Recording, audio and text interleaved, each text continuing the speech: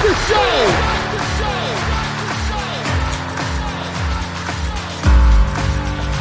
You have all made it to the dance. You have all made it. Start the show. Coming to you from the X-Axis, it's John of All Trades with your host, John X. Welcome to the John of All Trades podcast, episode 283. I'm your host, John X. Thank you for joining us. Glad to have you back once again. And on this week's show, I cross the streams. I don't always do that. I don't like to do that very much. But when you produce a podcast professionally, you're always on the hunt for more guests. Normally, I'm not poaching guests from anyone that I work with. The John of All Trades podcast is but one of 4 podcasts I produce. The other 3 are Profits and Purpose, Common Sense Digest, and Dr. Cheryl's Podcouch. And it was in recording an episode of Dr. Cheryl's Podcouch, which is a phenomenal show, by the way. Dr. Cheryl Ziegler, just an incredible psychotherapist, having wonderful conversations about anxiety and parenting and homework strategies and all sorts of interesting topics pertinent to parents and anyone interested in mental health anywhere. Just a terrific show that I feel very blessed to be a part of. She was talking to this week's guest, Dr. Michelle Borba, who's a parenting and child expert, an educational psychologist, a best-selling author, and a speaker. And as I'm producing that episode, I'm sitting there listening going, she is phenomenal. She is an absolute force of nature. And man, what a conversation. But we got done, and we were all just chit-chatting, and she goes, look, if you know of anyone else who has a podcast, I will go on it, because she is in the middle of a publicity push for her new book, Thrivers. And so Dr. Cheryl said, oh, I know this one and this one. And I go, excuse me, Dr. Cheryl, can I intervene? Would it be out of line if I invited her on my podcast? And she said, no, go ahead, of course. So I gave her the brief pitch. She said, yes, send me an email. Let's get it set up. Now, here's something to know about Dr. Michelle Borba. As she was scheduling my little show, my little corner of the internet that I'm very proud of, but takes up a very small amount of bandwidth in terms of how much you recognize it and how much space it takes in people's brains, outside of mine, of course. As she's scheduling with me, she's also scheduling with the Today Show. She's scheduling with Dr. Phil. She's scheduling with that syndicated show, The Doctors. And I'm thinking, wow. Okay, this woman is an absolute force of nature. And this conversation is proof positive of that. Because first of all, her book, Thrivers, phenomenal. The full title, Thrivers, The Surprising Reasons Why Some Kids Struggle and Others Shine. There's 7 teachable skills in it, and they're good for kids of any age. I loved talking about it. As a parent, it's always useful to infer that some of the things that you do and believe in are reaffirmed by someone who's an expert of this stature. That's a big deal. That's really helpful. And secondly, she is so dialed in. She is so savvy and so quick that she kept me on my toes as an interviewer. I love that. The raw audio of our conversation is something like 36 minutes, and it flies, man. It flies. You'll hear, we're talking at a very rapid clip. This is a little bit faster than I normally talk on this show, but I kind of liked that challenge because here's a little bit of inside info for you. Anytime you're interviewing someone who has been interviewed a lot, you better come correct. Like, you better bring your A game. And it was useful because I got to hear her interviewed in its entirety once with Dr. Cheryl, so I kind of knew what to expect and knew what direction I wanted to take it in. But anytime I'm interviewing a musician or a comedian or someone of prominence who has been on the record a ton, I know I got to bring my A game. And my hope and my belief and my suspicion is that I did that in this episode. So I only tell you that because I wanted you to get the most out of this that you possibly could. And I worked really hard to put together a great show for you. Whether I succeeded or not, that's up to you. But I think there's a ton of value to be had here, and I'm thrilled to feature the work of someone as internationally renowned for good reason as Dr. Michelle Borba. We're going to get to that conversation in just a second, but as I mentioned, one of the things I do professionally is I produce podcasts. So, if you're thinking about producing a podcast, if you have an idea for a show, if your organization needs to tell its story in a new way, touch people on an emotional level, get your message out in an unconventional format, I can help you put a podcast together. I can help you conceptualize the show. Everything from what do we want people to think, do, or feel as a result of having listened to this show, to how often should I do this show? How long should it run? What kinds of aesthetic choices should I make? How do I get this on iTunes, Stitcher, iHeartRadio, and all the other podcatchers? Down to the minutia that you could easily Google, but is easier if you've got someone coaching you, like, what kinds of equipment do I need? What kind of editing software do I use? I am a resource for getting your podcast up and running. So, should you have a podcast on the brain, hit me up. My company is Deft Communications. On the web, that's DEFTCOM.us. If you want to email me, it's John, Jon, at deftcom.us, DEFTCOM.us. I will get you set up, and hey, if you've got some PR you need to do, that's my bread and butter. I've been doing that for more than a decade. I'm resourceful, I'm unconventional. So, since I don't always talk a ton about what I do in my day job, thought it a perfect time because I'm crossing the streams a little bit here. Never borrowed a guest from another show I produced. This is a first, but it's a good one. It's Dr. Michelle Borba. She's a parenting and child expert. She's an educational psychologist. She's a best-selling author. Her new book, Thrivers, is available everywhere. Go to johnofalltrades.us in the companion blog piece. You'll find a link to it. And she's my guest on episode 283 of the John of All Trades podcast, which starts right now.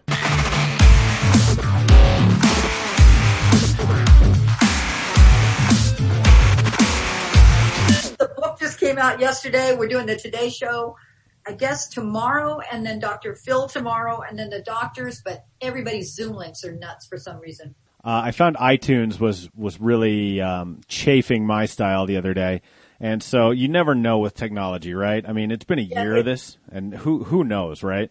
Exactly. But so, I mean, are you pretty much are you sitting like where you are now, doing media interviews with all types, all the way from the Today Show, as you mentioned, to Dr. Phil, to the doctors, to little old me? Yeah. Wow. How are you at the end of a day then? Oh, I am vaporized.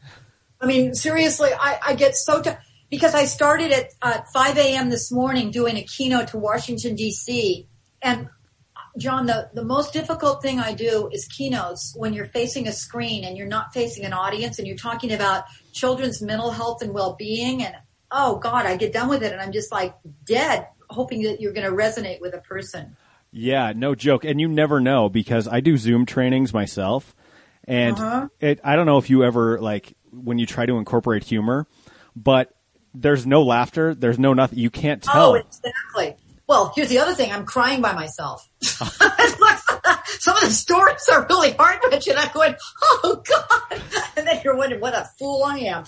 But anyway. So this is Dr. Michelle Borba, someone I was introduced to through Dr. Cheryl's Podcouch, and who is an absolute ray of sunshine and a remarkable expert in the world of educational psychology. And if you go to your website, it's michelleborba.com, which is with one L, and you look at your bio, it is staggering, the career that you've built for yourself. You're making me feel old.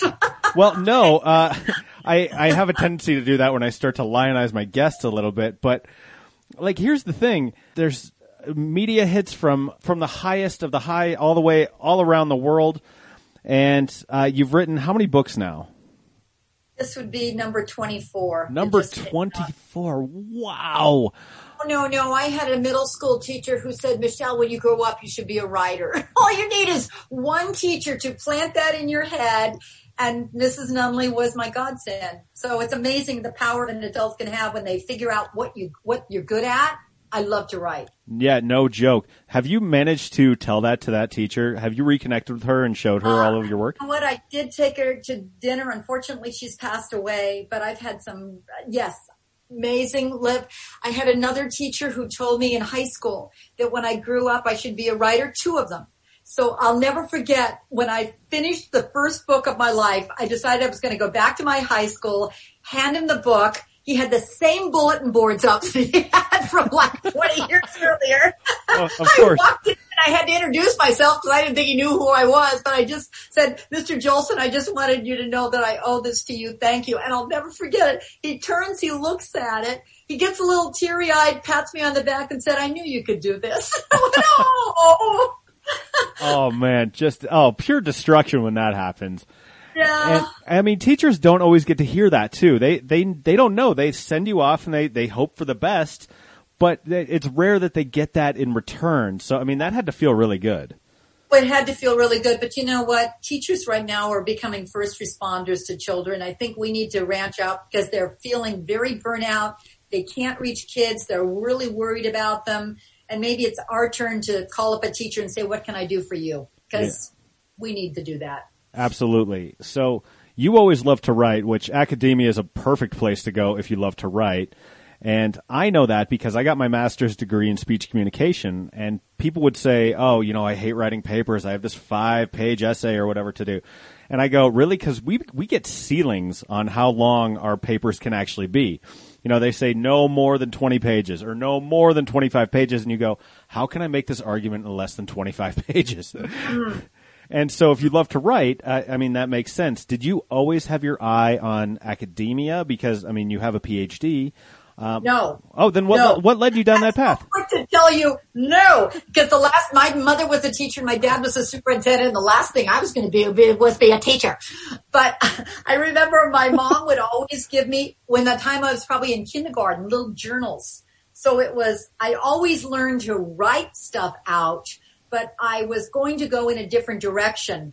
But along the way, actually Thrivers caught me by a waystorm. This last book that I wrote, by fluke again. So much of my life has been a fluke, but you got to follow the flukes because it's amazing what it'll end up. I'd come home from college my second year. I was at UC Davis, history major. That's what I was going to be.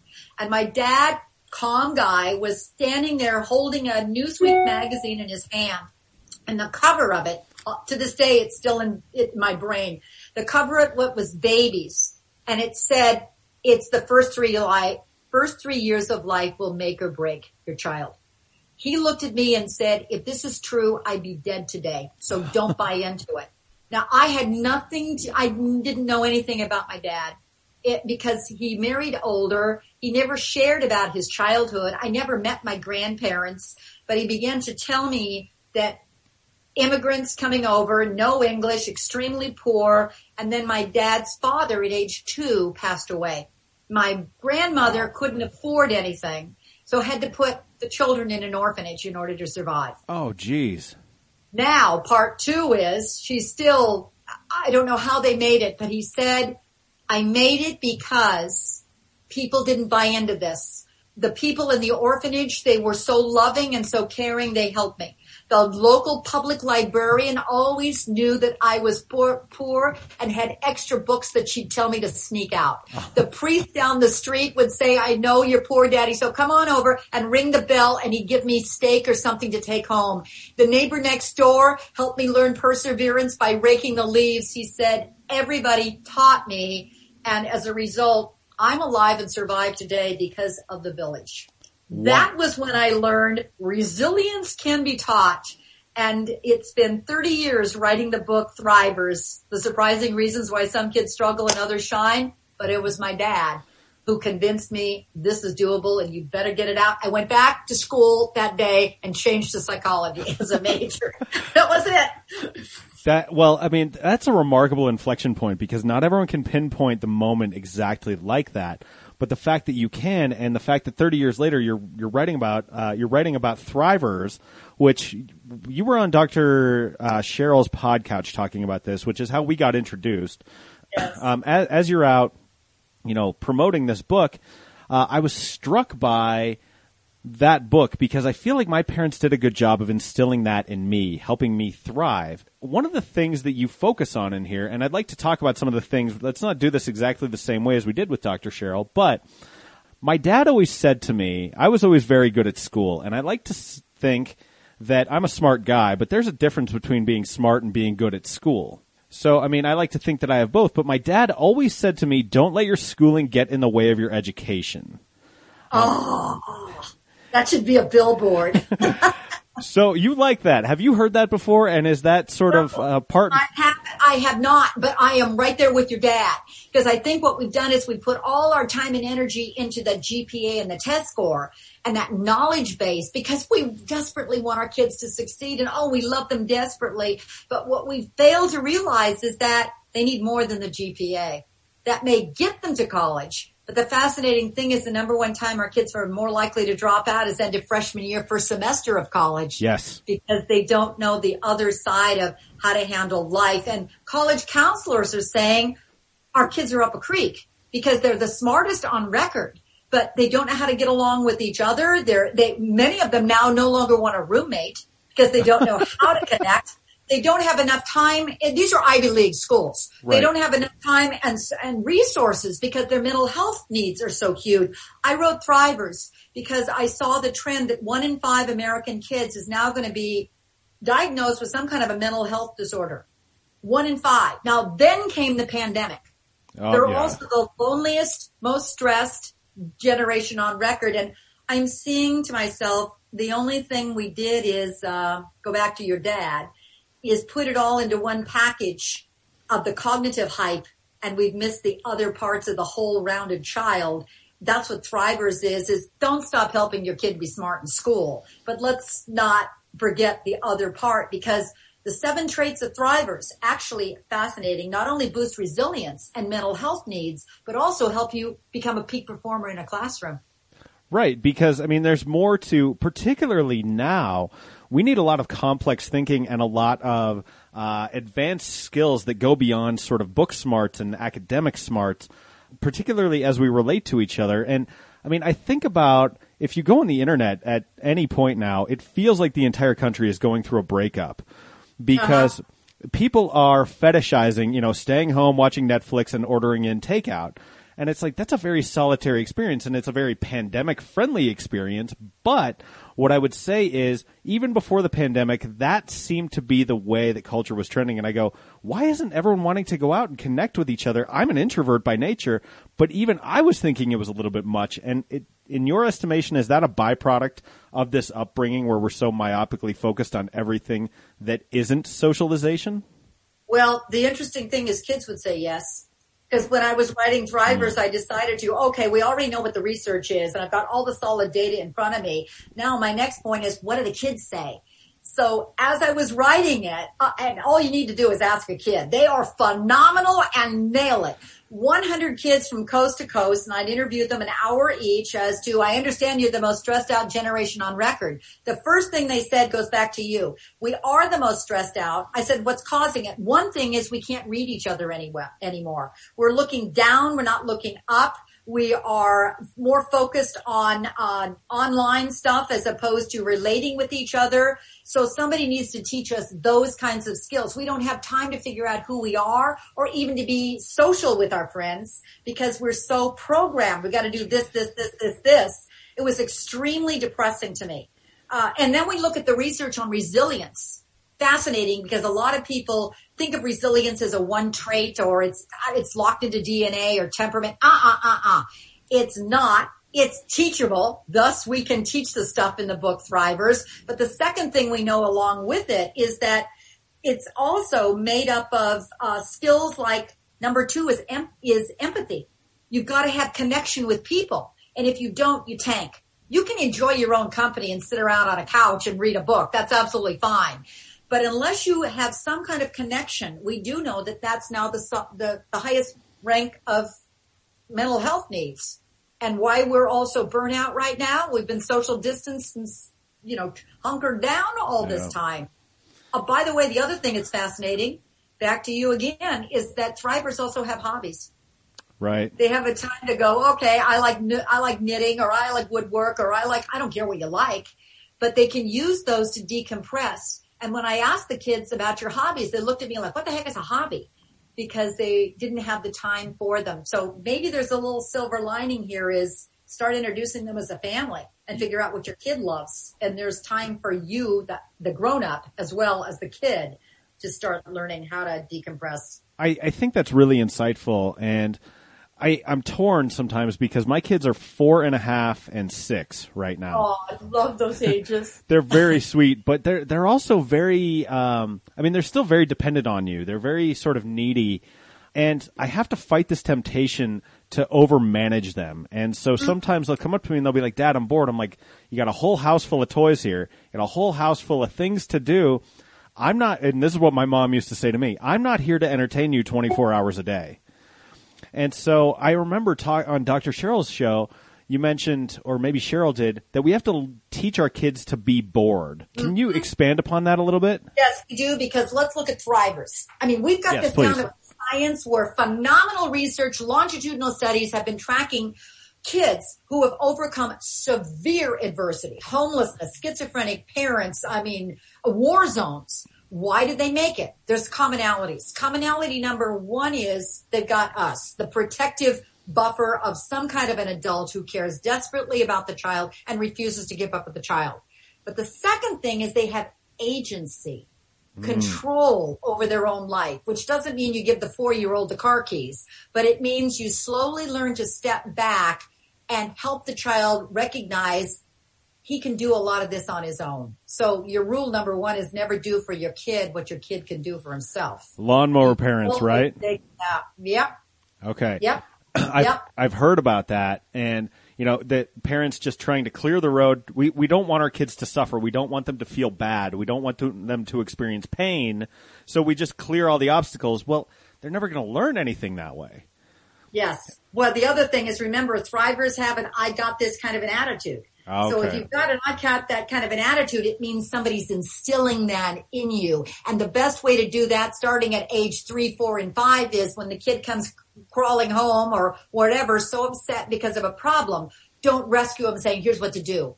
Instead, say, thank you for telling me. And then what you begin to do is, though there are 7 traits of thrivers, each trait has teachable skills.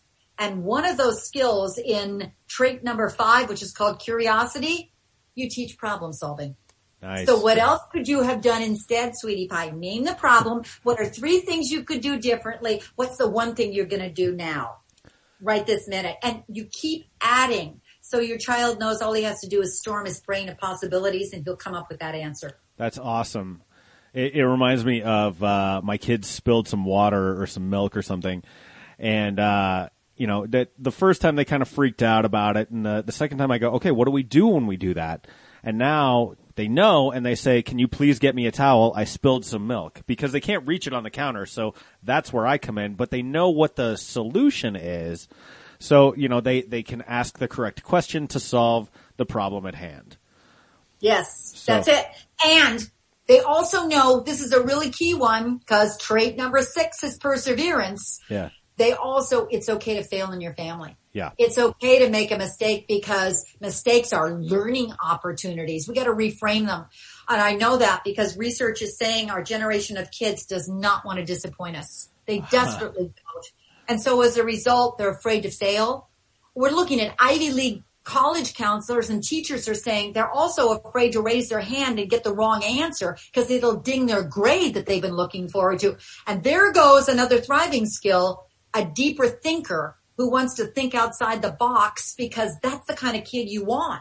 Don't say yes or no at face value. Where are you getting the source? Dig a little deeper. Find out if that's really true or not. Or for a kid, little younger one, when they give you an answer, you say, convince me. Convince me that's right. It would be a great moment. I'm afraid to do that, because my wife was a nationally ranked speech and debate. At one point, she was ranked 6th in the nation in speech and debate. She went to college on a scholarship for it. So these girls are already genetically going to have the argument gene pretty well developed. So convince me, I'm going to end up losing. I already don't win around here. I'm going to lose a hell of a lot more with that advice. Too funny. Yeah, okay. But you know what, John, just for your own sanity, make sure you have family meetings. Of course. So that everybody gets to share their own ideas, and even daddy, who may have a wrong idea. Right. It's funny, too. I was thinking about something else recently, and we have optimized nearly everything now. And that includes test taking and getting the best grades, and almost like a college pipeline. And I think of that in relation to sports. When I was growing up, I played a lot of different sports. I did swimming, and I did golf, and I did basketball, and I did baseball. Every season it was kind of a different sport. Now, if you're good at something, it seems like they ask you to specialize very, very quickly. Yeah. I'm curious about your thoughts on, number one, specializing too early, and number 2, the optimization of everything in our culture. Here's the thing that we do know.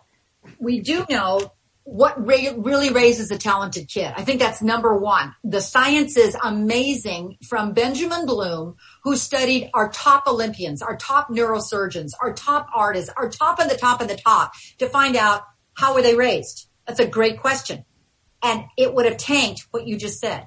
Oh, sure. Because the first thing that they discovered about really, really, really talented kids is that the parent figures out what their natural strength and talent is, not what mommy wants them to be, what really turns that kid on. And the second thing that's fascinating is beginning teachers always of those kids at a young age had one commonality. They didn't drive the kid, they were fun. So they made the sport, or they made the art, or they made the music fun. By the age of 13, the kid is now driving the parent, pushing him because he's so internally driven by it. And now he wants to push the parent. Now, here's the other thing that's tragic. We now know that by the age of 13, the average American kid gives up their talent. Oh, geez. Really? Because, I kid you not, that's University of Chicago. They track our most talented children. The number one reason, they don't have enough time to practice that particular talent. Okay, I would argue your point stands very, very, very well. How many kids are actually going to be exceptional enough at something? So you're talking about the top of the top of the top, and that makes sense. Top of the top, who is going to be the creative geniuses, and our goal is not to raise Albert Einstein, so take a breath. Right. But our goal is to help our child at least figure out who they are, right. Because that who I am kind of a kid actually finds more meaning and purpose. You want a happier kid? That's the kind of kid you want, as opposed to you're going to law school, sweetheart, as opposed to you're going this way. There's a great story in Thrivers on the first chapter, which is confidence. How do you instill confidence in a kid? And it's figuring out who your child is. There's a survey that you can take to figure out what your child's natural talents and strengths and all of that is, so that you know that. One dad told me he had his middle school kid, and he couldn't understand the son because it says like all he talked about was wolves. He even dreamt about wolves. He says, how the heck do you help a kid figure out wolves? He drove me nuts with this. But one day I decided to take him because that's where he wanted to go, to Yellowstone. That was our summer trip. I arranged to have him meet with the park ranger. And I sat there that day with my mouth open because that kid and the park ranger were discussing the highest level about wolves you could imagine. My kid would politely correct him about stats about wolves. And that was my moment that said, stop trying to push him into law. He's definitely going into biology. I had never realized the love my child naturally had. I needed to stop and figure out who my kid was. That's a great comeback there. That is, I mean, that's a fantastic lesson. And I think about that against the backdrop, he's going to go into biology, not law. I think about that compared to someone like, if you've ever read Andre Agassi's book, one of the best tennis players of all time, but he hated tennis. Like, he grew to hate it because his dad was such a martinet about it and so demanding, and just made him practice and drill and drill and drill. And so, I mean, nurture the talent that the child is expressing, but don't push them even if they have like a super aptitude for it, because they'll end up resenting you. Is that a fair summation? Yes. And you could also take that 5 levels down and realize as a parent, oh my God, I don't have that immensely talented kid. You don't have to. Go back to Emmy Werner, whose research on resilience says, yeah, but the interest and the joy is what's going to help decompress the child so that stress doesn't build. And we are looking at an unprecedented rise in stress and anxiety in our children, to the point where we now look at, just 3 months ago, we're now looking at, compared to last year, 31% increase in 12 to 17-year-olds going to ER visits for suicidology. Oh, geez. So let's take a handle on this whole thing of the pandemic. It is unprecedented, but it is also the moment to say we got to do better here, because it may not be another pandemic down the road, hopefully not, but who knows? What happened is we had prior to this, we had active shooting drills. We had school shooters. We had fire drills. We had fire evacuations. We have hurricanes. Look at what just happened to Texas last month. It will continue. Adversity is part of our children's lives. You can't bubble wrap them. You got to help them learn how to keep on going and thrive. No, absolutely. And so I think one of the things I took away from, my reading about Thrivers in advance, I can't wait to read it, the full copy of it, which is now out. By the time this airs, it will have been out for a week when this episode comes out. And we'll have links to everything in the companion blog piece that's on johnofalltrades.us. Also in the show notes, if you're listening on iTunes, Stitcher, iHeartRadio, or any of a billion other podcatchers, whichever one you get your pods. But and we'll do plugs for that at the end as well. But one of the things that I'm kind of distilling this down is resiliency can be taught in kids. Now, we as parents have to be the role models for that. And in some ways, we also have to get out of our own way. So in your estimation and based on what you've written in the book, how do we do both of those things? How do we role model this, but how do we get out of the way when we need to? Well, here's the thing. First of all, back to what you just said, resilient parents are more likely to raise resilient kids. They did number 2, just so we have we got to get an intentionality on this. The American Academy of Pediatrics and the American Psychological Association have done mind-boggling research on trying to figure out what makes a good parent. And I looked at thousands and thousands of studies. They came up with 10 things, but at the top of the list was that we love our kids. We already got that one down. What's number 2 on the list? That we handle our own stress so it doesn't spill over to our kids. Very often, it isn't the stuff we teach our kids, it's how we model ourselves. Number 3, when you're all going, oh my gosh, now what do I do? You can pick up Thrivers and flip to any idea in it and say maybe the best way to teach this is first be intentional that you want to raise a Thriver. That's the first step to any change. I mean, put yourself a Post-it note on your mirror that says, I'm going to raise a Thriver, so you remind yourself. But the second thing is choose any idea that you think will work for your family or for yourself. And if you teach the skill to your kids, guess what? Anybody who teaches it benefits more themselves. The goal is keep modeling and teaching it till it's instilled in you, and then give enough practice opportunities for your kid to pick it up so he no longer needs your reminder, and then you're doing what you asked. You're now stepping back. You know, what you said is so simple in so many ways because it reminds me of something going back to 7th grade Spanish class, right? We're learning the AR verb chart, which is like one of the first things you learn in Spanish. And the teacher says, can you teach this to each other? And so, you know, she'd given us some instruction and we paired up and we had to like teach it back and forth to each other. I didn't get it until I was teaching it to my friend. I go, oh, you know what? This actually snapped into place for me. I get it now. And so if you can teach something, you can do it. You can execute it, which is exactly what I'm taking from you. That's it. I think what we've done, simple. We've made it too hard. Don't make it so hard. What we now find is that choose any idea in Thrivers. The ideas, they're all grade level. Here's what to do with little ones. Here's what to do with middle ones. Here's what to do with the big ones. But if you try to do all these things, your kid will gonna take a white flag and say, go live next door. They'll never let you read another book again because we try to get them too many ideas. If you do one thing and you keep doing it over and over again, maybe even put it into your everyday at 10 o'clock. For instance, when you say, what's an idea? Navy SEALs taught me the fastest way to help you relax. They said, just teach your kid to do a 1-2 breath. Science-backed, evidence-based 1-2 breath. What's a 1-2 breath? The minute you start to feel stressed, you take a slow, deep breath from your abdomen, ride it up like you're going up an escalator, hold it, now slowly let it out. The trick, they said, exhale must be twice as long as the inhale. You will get the fastest relaxation process you can get. How simple is that? But it never works the first time. So don't go saying, I tried that, it didn't work. Well, you didn't do it enough. In fact, it usually takes around 21 days for a new behavior to kick in. So keep doing it and then add the next Thriver skill and the next Thriver skill and the next. Wow. That's, and again, try breathing. And you forget that when you're in the moment. You go, you know what? Take a deep breath. I do public speaking coaching for people, and I say breathe from your diaphragm. And I turn in profile, which everyone always loves this.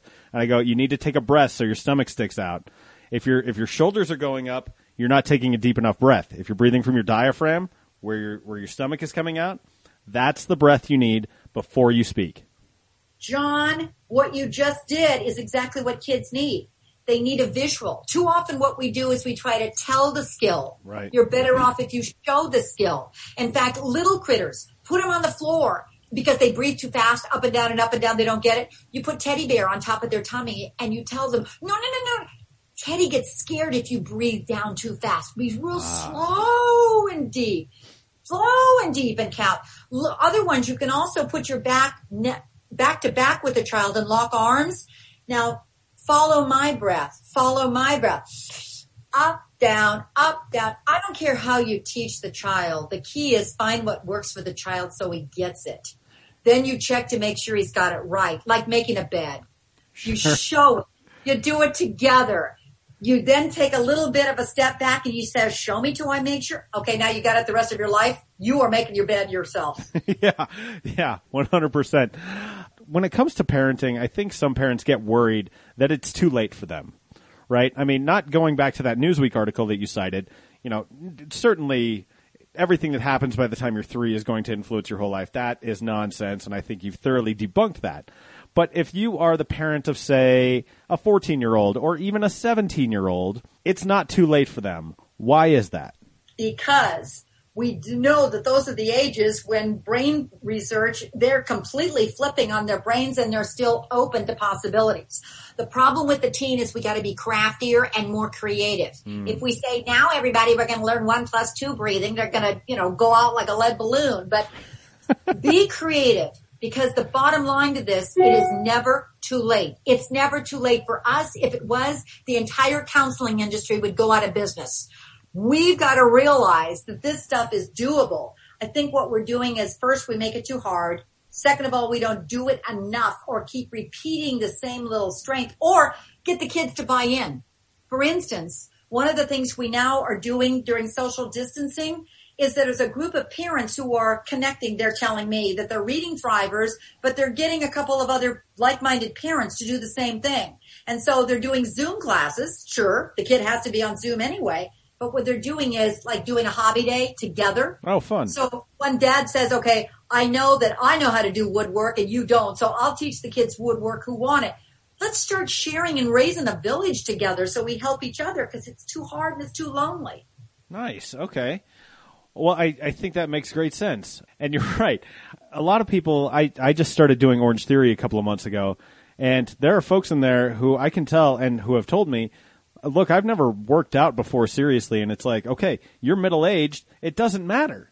It does not matter. Like, it's never too late to start something new. And, God, I mean, that's encouraging. And I would say, especially in the midst of this pandemic, as hopefully we have a light at the end of the tunnel, people view that as a fresh start and a chance to do something new, try a new approach, do something different. Think big, start small is your key. Find one strategy that you want to try that you think your family needs or you need. Ink it. If you're a woman, tell another woman. University of California, Davis says that if you do, chances are you're far more likely to actually implement it. Why? Because your friend will call you up and say, did you do it? That's what we need. A little accountability partner.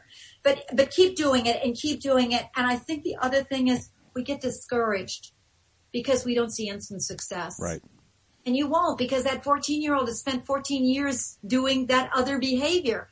You're not going to get overnight change tomorrow. Yeah. So keep on going until you do get the change. Okay, I know. We got to wrap up here soon, but I want to come back to you real quick because you have a really, really impressive career with things all over the world, working with companies of all sizes and media appearances. I'm curious, does that pressure ever get to you? Because when you level up like that, and when you have sort of notoriety, do you ever feel that, and does it ever weigh you down? Gosh, John, I never felt like that until you just said it. I don't buy that for a second. You know what? I don't ever see that way. I just see it that when somebody picks up the phone, I don't care who that is, if they sound nice and I like the cause, I just say yes. And I don't, it doesn't make any difference, if it's a Today Show producer or the mom, down the street who's concerned about their kids. It's the issue I'm worried about more. Wow. Okay. So you don't let any of that noise really get to you. I mean, it sounds like you yourself are quite the thriver then. I'm doing okay. Thank you. My only concern is these darn Zooms these days, because when you're doing them, that's the pressure. Sure. So often they're the ones that break the link or something, but I have been really blessed in that my career, if you want to call it a career, has been fascinating. I never was a goal setter. Instead, it was when somebody called, if I was interested in the topic and thought I could contribute, I let that be my guide. And in fact, all of those books, honestly, it was an editor who contacted me saying, here's the topic we're looking for. Thrivers was the one I really wanted to write because of my dad. And I was most passionate about this topic for a very long time, but I couldn't figure it out. It wasn't until I got all the science that finally said, hey, this is doable. The evidence is here. It just hasn't been written that I wrote Thrivers. Well, Michelle, that's interesting to me because a lot of people are chasing the fame. They're chasing the notoriety. And I never took you to be that way. But it's interesting to me that these opportunities keep coming. And there's another subset of people where opportunity will stand up, look someone in the face and say, I am your opportunity. Yeah. And someone will stand there and say back, no, thanks. Sorry, I'm waiting for opportunity here. You know what I mean? Like I've seen that with friends and you go, man, come on. Like that is your opportunity. And it seems like you've always been able to harness that. Well, it takes a little vulnerability. Sometimes you may not at all. But what I am most passionate about, if I had a hobby, I'm the one who's the nerd who just loves to look at research.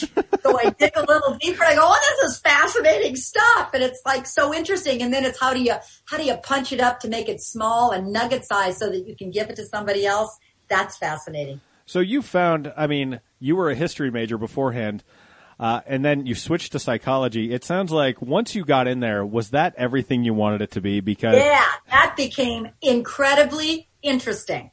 And I just kept widening my horizons from working in, a mental health institution to gifted and talented kids. And what I found is I don't care where I am. The other thing was just a gift. I've been invited to speak all over the world.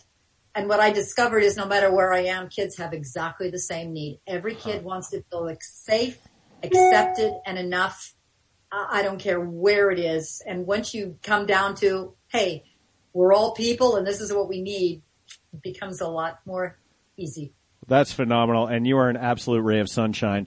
Here is the part on the show where we do plugs. So where can people find more about you? Where can they find Thrivers? Anything you want to plug right now? It's yours. Thank you. Well, I'm Michelle Borba. I'm a 1L Michelle. So I'm Michele. Borba rhymes with Zorba. That's my website. In fact, I just put a lot of different video clips. So if you want you want to know more about it, it's there. There's an educational discussion guide, free, download it to get it onto the hands of a parent. Thrivers is just about anywhere right now. It's in digital audio and hardback copy. Amazon's got it, and I hope you'll like it because my goal is to get us all at least understanding that Thrivers are made, not born, and we got to do a little better for our kids' sake. Well, Dr. Michelle Borba, this was just incredible. What a privilege to get to do this with you twice now in two different formats. And I know that anyone who listens to this is going to get a ton of value. I hope they pick up Thrivers. And whatever you do next, I wish you continued success. Oh, thank you.